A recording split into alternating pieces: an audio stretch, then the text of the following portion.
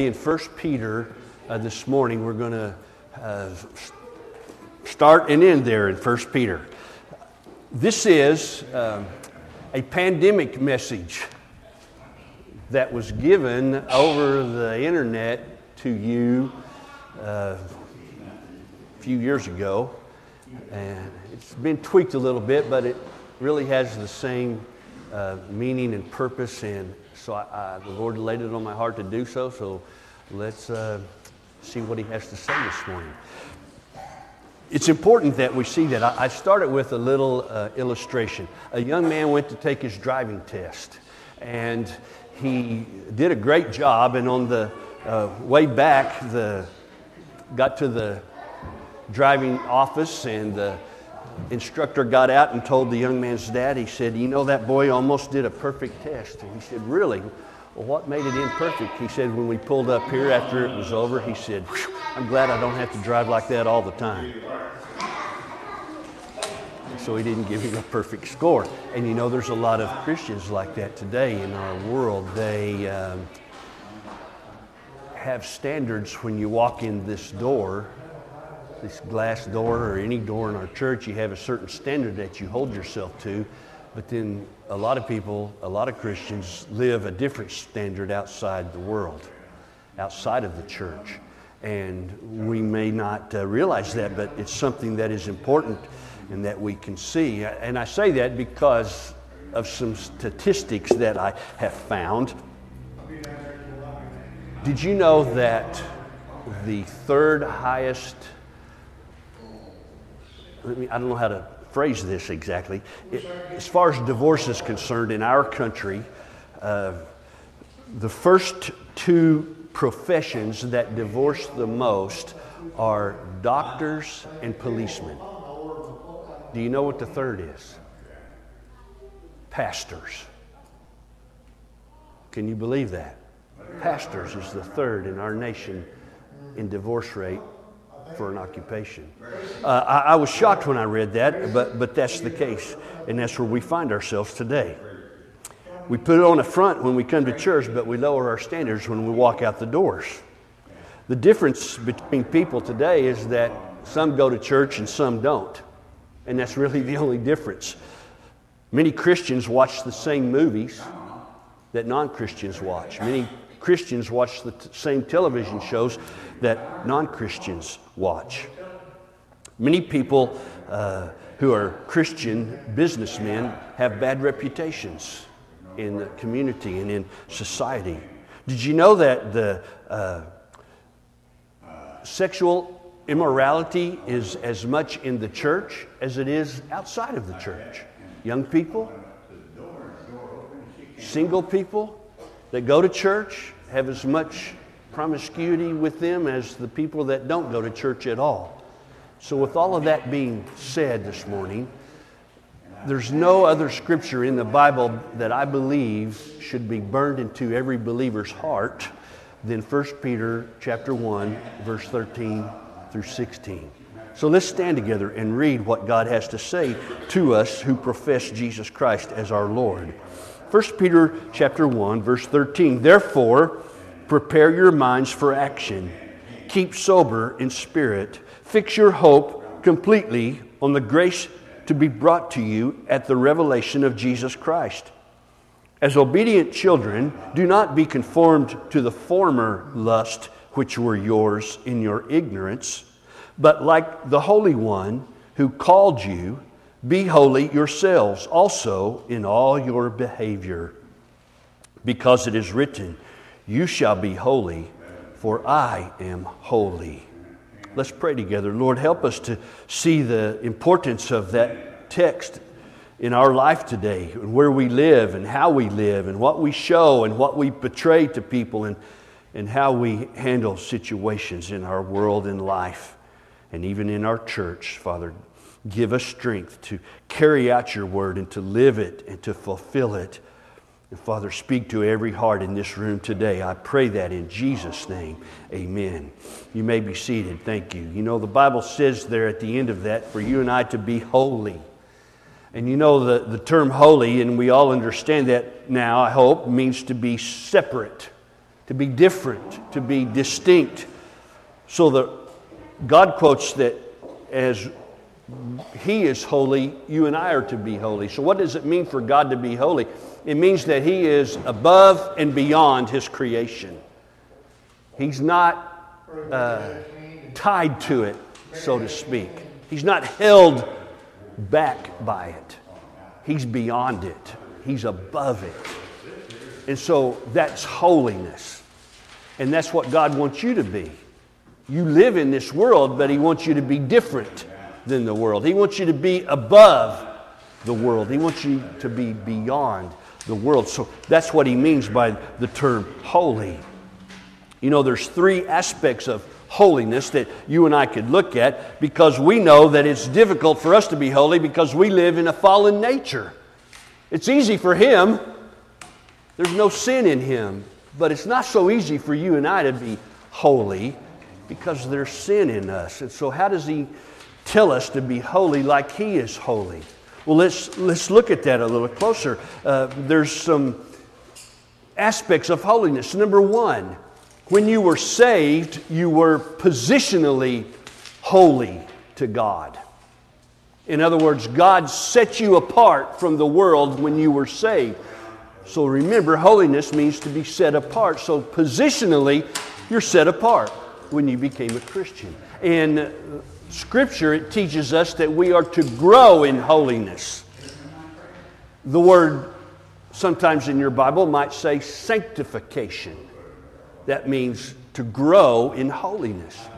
Here's what it says in Hebrews chapter 12, if I can get that thing to work. Whoa, that went way too far. Come on, computer. It's sensitive today. Here we go.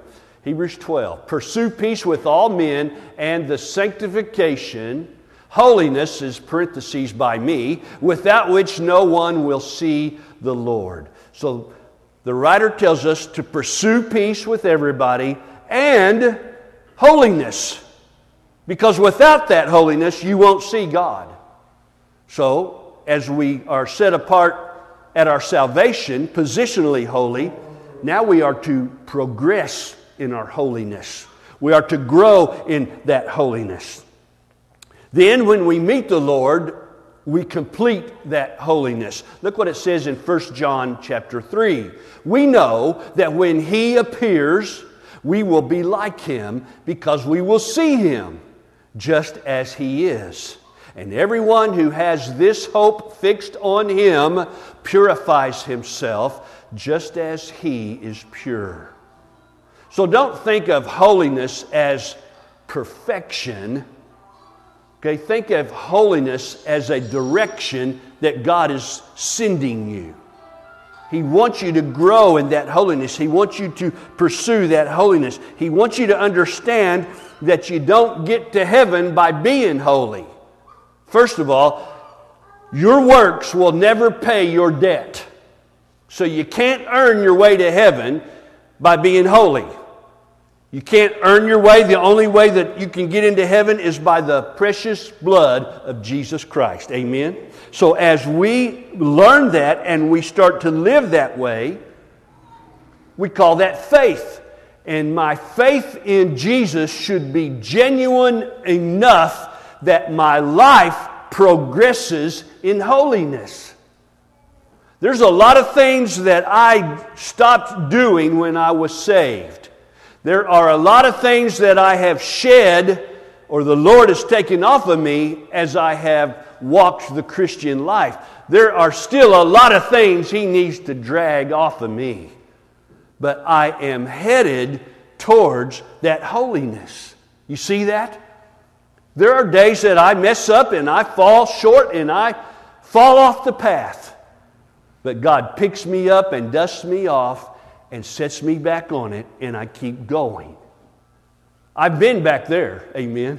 I don't want to go back there anymore. I want to go this way. And that's what God is telling us. To be holy as He is holy. To be different. To be set apart. To be known as a believer. We could call that alien living. We don't belong here anymore as believers. This is not our home. This is not the end for us. We belong there. We are strangers and pilgrims in this place.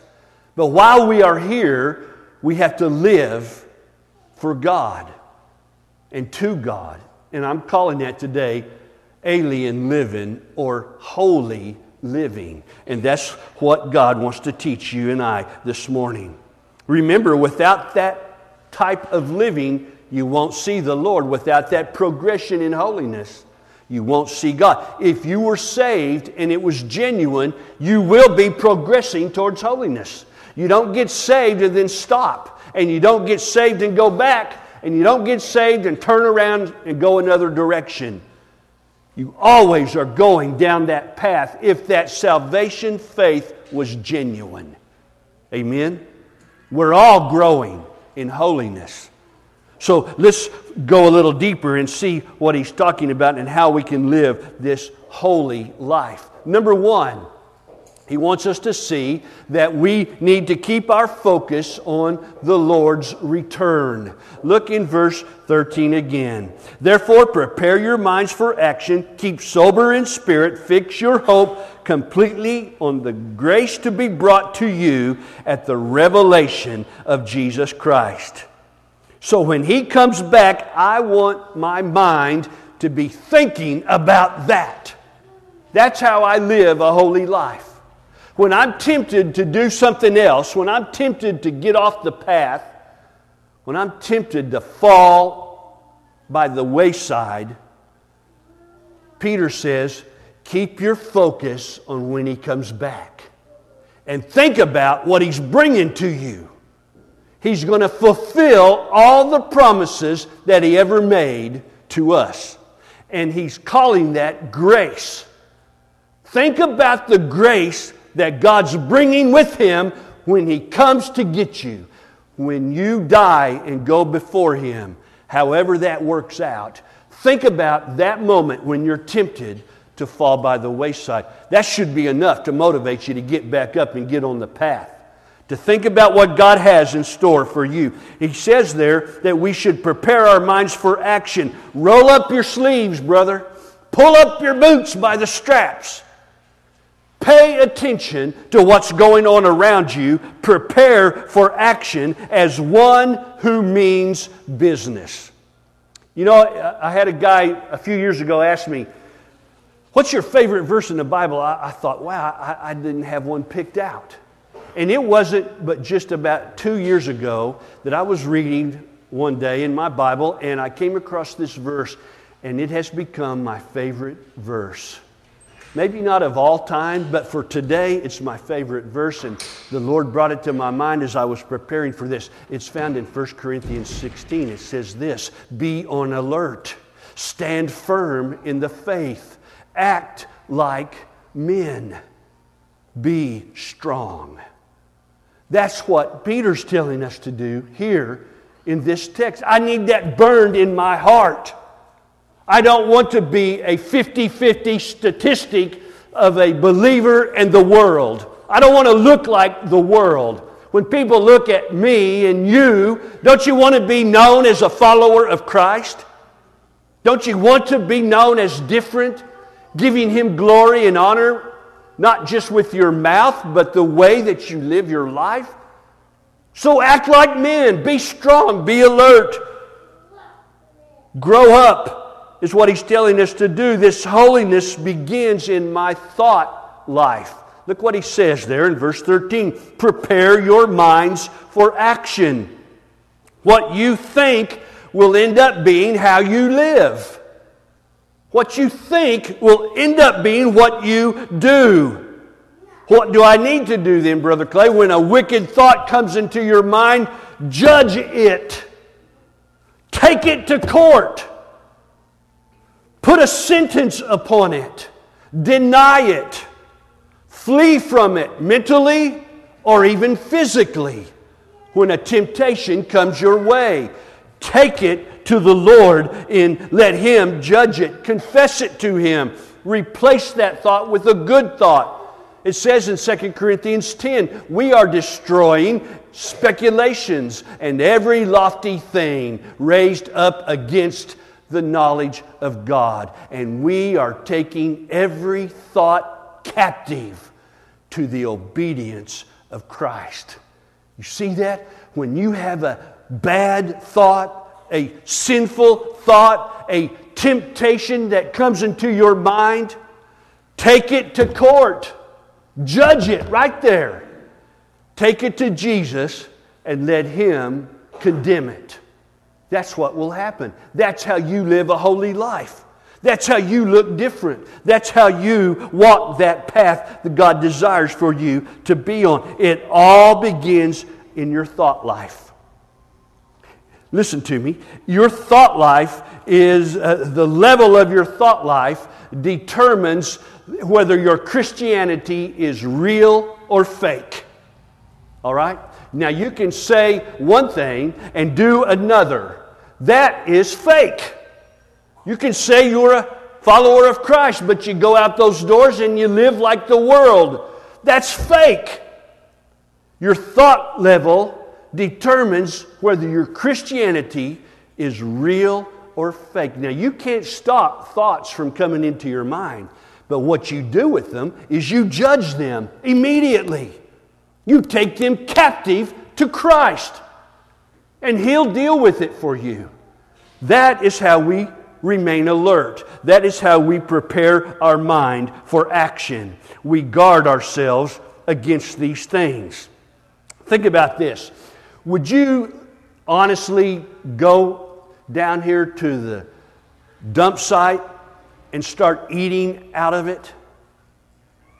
No, we wouldn't do that. We guard our stomachs against things like that. We want to put good things, sweet things, wholesome things into our stomach. So the same way, guard your mind like you guard your stomach. Don't eat trash with your mind. Don't watch trash on television.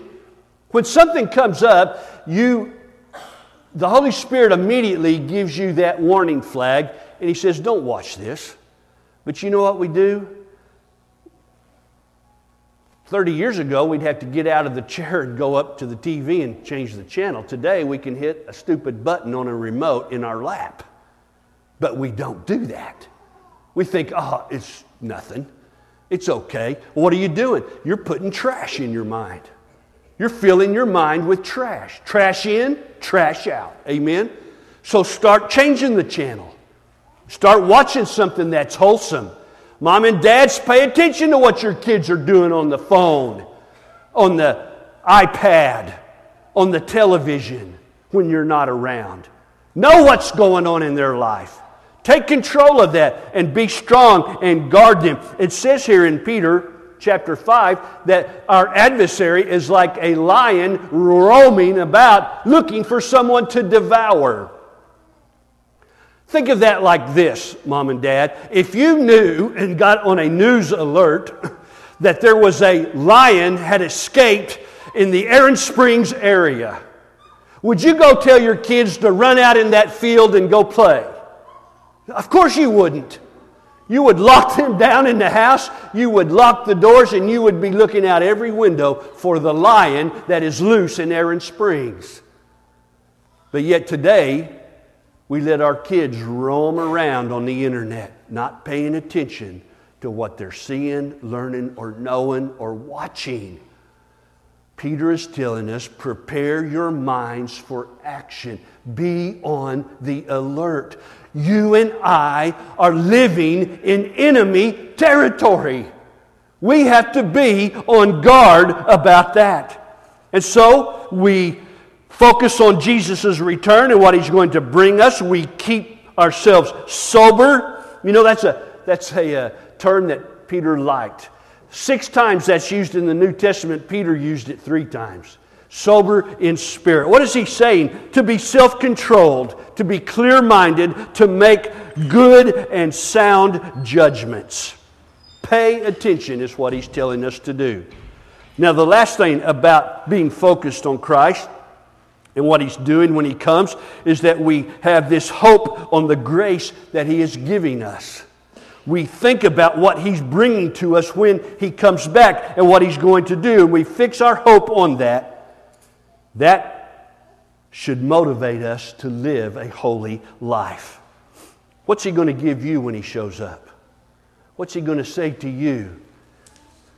That person who looks like the world, but you're going to church.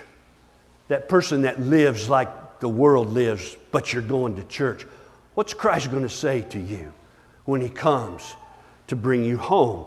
You understand that should motivate us to live this holy life. To be holy people, or to be living in an alien world, we need to be obedient to the Father. Look in verse 14 with me. As obedient children, do not be conformed to the former lust which were yours in your ignorance. There's three things again here about alien living and being obedient to the Father. And one of them is this, that you must make a break from your past lifestyle. I remember when Gail and I were saved, and you know that was one of the most difficult things that we went through as new Christians, was walking away from our past. We both wanted it, we both needed it, but it was hard to say adios to your friends, adios to your family, adios to all the people that you had been running with all these years in your life. I make it sound like it was really difficult. It wasn't that difficult, but it was a necessity for all believers to make a break from your past life. To be obedient to your Heavenly Father. That's what He's asking us to do. That word conformed there is used one other time in the Scriptures, and you know where that's at. Romans 12:2, Paul writes, do not be conformed to this world, but be transformed. How? By the renewing of your mind. There's that mind thing again. Prepare your mind for action. Don't be conformed to this world, but be transformed by the renewing of your mind. He talks about lust. That's not sexual lust only. That's what we associate the word lust with. Someone lust for another person. But that lust is involved and can be considered in all kinds of self-seeking sin. Amen? You don't have to lust after a person. You can lust after anything. And what happens to the world is that the devil holds sway over them because the world follows their selfish desires. And so they lust after self-gratification. I want to be fulfilled. I want to have. I want to go. I want to do. I want to be. I want to experience. And all of those avenues are wide open to the devil to fill you with the lust of your selfishness. And so the Bible is telling us, don't be conformed to those former lusts which was yours in your ignorance. Right? We have to get away from those. Believers are free from that lusting of selfishness. You don't have to do that anymore. You find fulfillment in Jesus Christ. He is enough. He takes care of all of the lusting things in my life. He wraps it all up for us. Whether you're married or single, Jesus is enough to fill you and keep you full. Today we have a shallow faith of people in churches all around.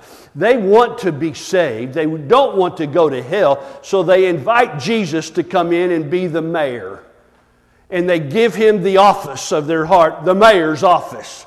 And then they take their selfish desires to the mayor. And they say, Mayor, I want you to accomplish this for me. Or I'm going to vote you out of office if you don't. And so we got churches full of people who say they're saved and they're following Christ, but they're living selfishly. And they're wanting Jesus to take care of their needs, their selfish needs, to provide them, to satisfy them, to gratify them. That's not salvation. That's not being saved. Salvation is repentance from selfish gratification. Repentance from selfishness. That's what's wrong in the church today. That's why this church isn't full. That's why people outside say, oh, I don't have to go to church to be saved. No, you can be saved anywhere. But once you're saved, you'll want to be here. Amen? You'll want to come and worship God. You'll want to be a part of His family.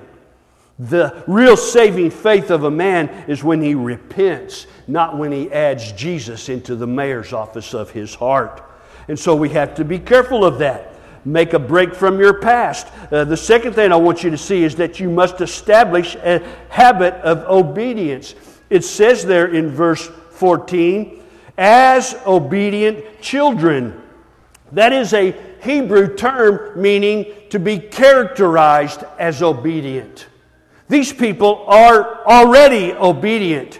It is implied there that they have a father whom they now obey. Think about that. You have a father, an earthly father, when you were growing up and you were obedient to him, or you got a tail whipping, right?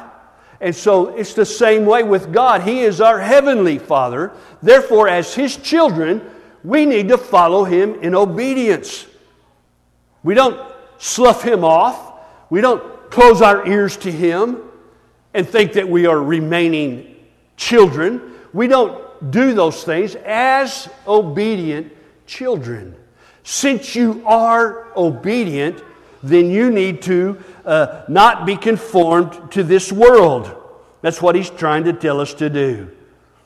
Now, He works for us. He instructs us. He's not asking you to become legalistic. He's just wanting you to be obedient to Him. The third thing I want you to see is that you need to make a distinction between the sacred and the secular. All right? What do I mean by that? Just what I started this message with. The church looks like the world according to statistics. Why? Because there is no erasing of the distinction between us and the world. The church is looking like the world, and the world is looking like the church, because nobody has erased the distinction. Right? That's gone. It should be gone. We need to erase that distinction. And everything in my life is sacred. I don't live a life in here in front of you, and then I go over to that parsonage and I live a secondary life.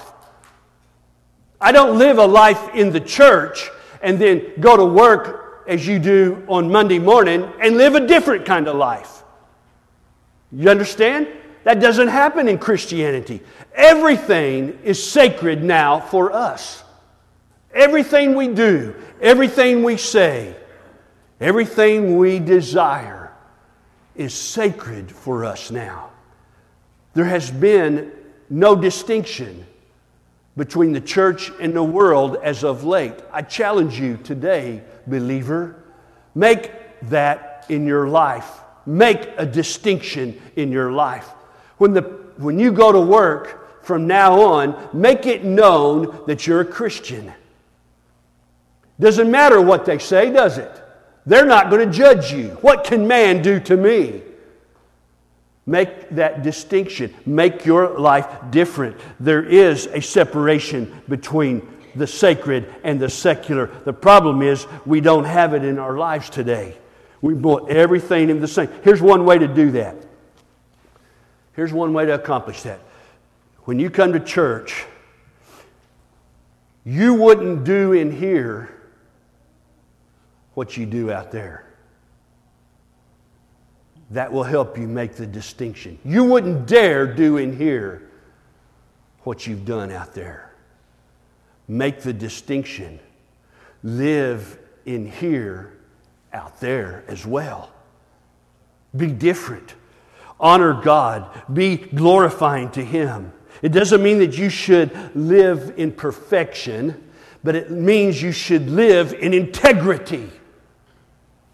When they tell an off-colored or a rotten or vulgar joke, walk away from it. You don't have to say a word. Just get up and walk away from that crowd of people. When they do something that's wrong, get up and walk away. And I'll promise you, somebody will mention it. Somebody will say something about it. Now's your chance to say, I'm a follower of Christ, and I don't live like that anymore. I don't do that anymore. And you know what? You'll get mocked and ridiculed and laughed at. But I would rather be embarrassed here than to be embarrassed when I stand before my Lord. Amen? Okay? So think about it. There's a way that we are to live as obedient children. We are to keep our focus on His return. That helps us to live as aliens. We are to be obedient to our Father. That helps us to live. And one more point I want to make with you is this, that it means that we should be growing in our personal knowledge of God. All right? Look in verse 15. It says, "But like the Holy One who called you, be holy yourselves also in all your behavior, because it is written, you shall be holy, for I am holy." This text there implies that I know this God that calls Himself holy. Let me ask you, do you know Him that way? Do you know this holy God who calls Himself holy? The Christian life then is growing in this knowledge of God as He reveals it to you as you read the Bible. All right? That's really the only place you're going to get this knowledge of God, is reading your Bible. You're going to hear a message from here once in a while about you growing in the knowledge of God, but few and far between. You need to learn about who God is yourself. You need to learn as He reveals Himself to you as you read the Bible. And ask Him to do such. Before you sit down and open your Bible in the evening or in the morning when you read your Bible, say, God, reveal Yourself to me today as I read Your Word. And I promise you, He will fulfill that request. Because that's what He wants to do. He wants to make Himself known to you. And the reason we struggle with looking different than the world is because we don't know how to act when we're out in it. Because we're not acting as His children. And so we need to know Him so that we can begin to act like Him. How many of you have ever made a judgment on a father by his children? How many of you have made a judgment on a father by his children? We all have. How many people are making a judgment on your father by his children? You see, we need to live obediently, focused on Christ's return, and we need to live in such a way that we are growing in the knowledge of our Heavenly Father. He is holy. Too many people don't grasp what that means, the holiness of God. Did you know this? It's the only attribute in Scripture that is lifted to the third degree. We don't go around saying God is love, love, love. We don't go around saying grace, grace, grace, forgiveness, forgiveness, forgiveness. But we do go around saying holy, holy, holy is the Lord God Almighty. Too many people have a shallow view of the holiness of God. I've told you this before. John MacArthur tells this illustration of a man who came to him and said, you know, as a Christian, he said, every morning when I'm shaving in front of the mirror, Jesus comes and to my bathroom and He puts His arm around me and we have a discussion. And John MacArthur says, and you keep shaving? He says, do you know what men and women do in the Scriptures when they see the glorified Jesus Christ? They fall on their face. They faint in fear. And you keep shaving. What a shallow view of the holiness of God. Think about that. What is your view of His holiness? What is He doing in your life? You know, I can think of no other man really, maybe Moses, that was confronted with the holiness of God beyond Isaiah. Isaiah chapter 6, he has a vision of the throne room of God. And he sees the Ancient of Days sitting on the throne, and the train of his robe fills the temple. Amen? And the angels are around the Lord saying, "Holy, holy, holy is the Lord God Almighty." What is Isaiah's response? He has a violently emotional response. We don't read it like that in Scripture, but I'll promise you that's what it was like. And he said, "Woe is me! Because I'm a sinful man, and I live among a people who are sinful, and my eyes have seen the Lord." And all of the sin of Isaiah's life came pouring upon him at that moment. Can you imagine that? All of your sin coming before you at one moment in time. And Isaiah cries that out. And God takes an angel and has him anoint Isaiah to cleanse him of that sin. In the same moment of his sin being revealed to him by the presence of a holy God, God offers him grace. That's what He's doing for you and for me today. Start seeing God like that, because that's who He is. He came as the Lamb, gentle and humble. But the next time you see Him, you will cry out, "Woe is me, because I'm a sinful man. And I live among a people who are sinful." But God gives grace. Think about it, my friend. That's what God wants you to see of who He is. I believe that's what Isaiah felt and witnessed and experienced in that day. What is your knowledge of God in that respect? That should drive you to obedience to Him. That should drive you to your knees in repentance of Him. I believe today there is somebody in this room that needs to repent. I believe in this room today there is somebody who needs their life changed. I believe today there's somebody who needs to be saved for the first time in their life. I believe there are people in this room who have been faking it. I believe you say it, but you don't live it out there. I believe there's people here today that are doing just that. I believe there are people here who are not dealing with their sin in their life, in their thought life. They're just letting it run rampant.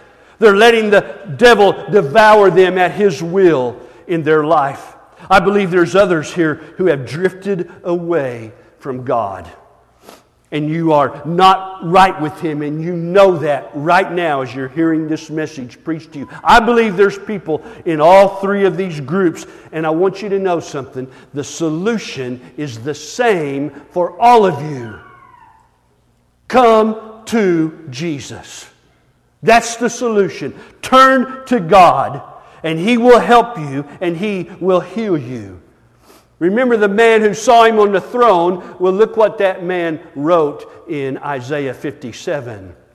"For thus says the high and exalted one, who lives forever, whose name is holy. I dwell on a high and holy place, and also with the contrite and lowly of spirit, in order to revive the spirit of the lowly, and to revive the heart of the contrite." God is high and above His creation. He dwells there on that high and holy place. But He also dwells in the heart of men who will bend their knee to Him, who will humble themselves before Him, who will repent of their sin and turn to Him. That's where He dwells as well. God wants to dwell in you, my friend. You may have been a religious person all of your life, been baptized as a kid, but you've never thought about God the way the Scripture described Him to you today. You can come and have that restored and renewed in your spirit and in your humble state. You can learn who God is and understand what He wants to do. God chooses to dwell in the humble heart of a man, in the repentant heart of a man. Let me say this. The greatest miracle that God could ever do today is to take an unholy man out of an unholy world and make him holy. And then put him back into that unholy world and keep him holy. That's what God does to people who look for the return of Christ, who are obedient to their Heavenly Father, and who are growing in the knowledge of this holy God. Are you one of those? The greatest miracle He could ever do is take an unholy man out of an unholy world, make him holy, put him back, and keep him holy. Why don't you do that today? Why don't you be saved today? Why don't you return to Him today? Maybe you're saved. You've never been baptized. Why don't you come? Let's make arrangements for that. I would love to baptize you. Whatever your need is, God is willing to fulfill it at this altar, but you have to come. Let's pray together. Father, thank You for the Word today and how it spoke to our heart. And I pray that every heart is bleeding Jesus Christ right now. I pray, Lord, that You are on our mind and that we see You on that throne as Isaiah saw You, high and lifted up. And Lord, we are Your creation, and we are humbling ourselves before You now, asking Your Spirit to have mercy and grace upon us. And we pray that now. In Jesus' name, amen.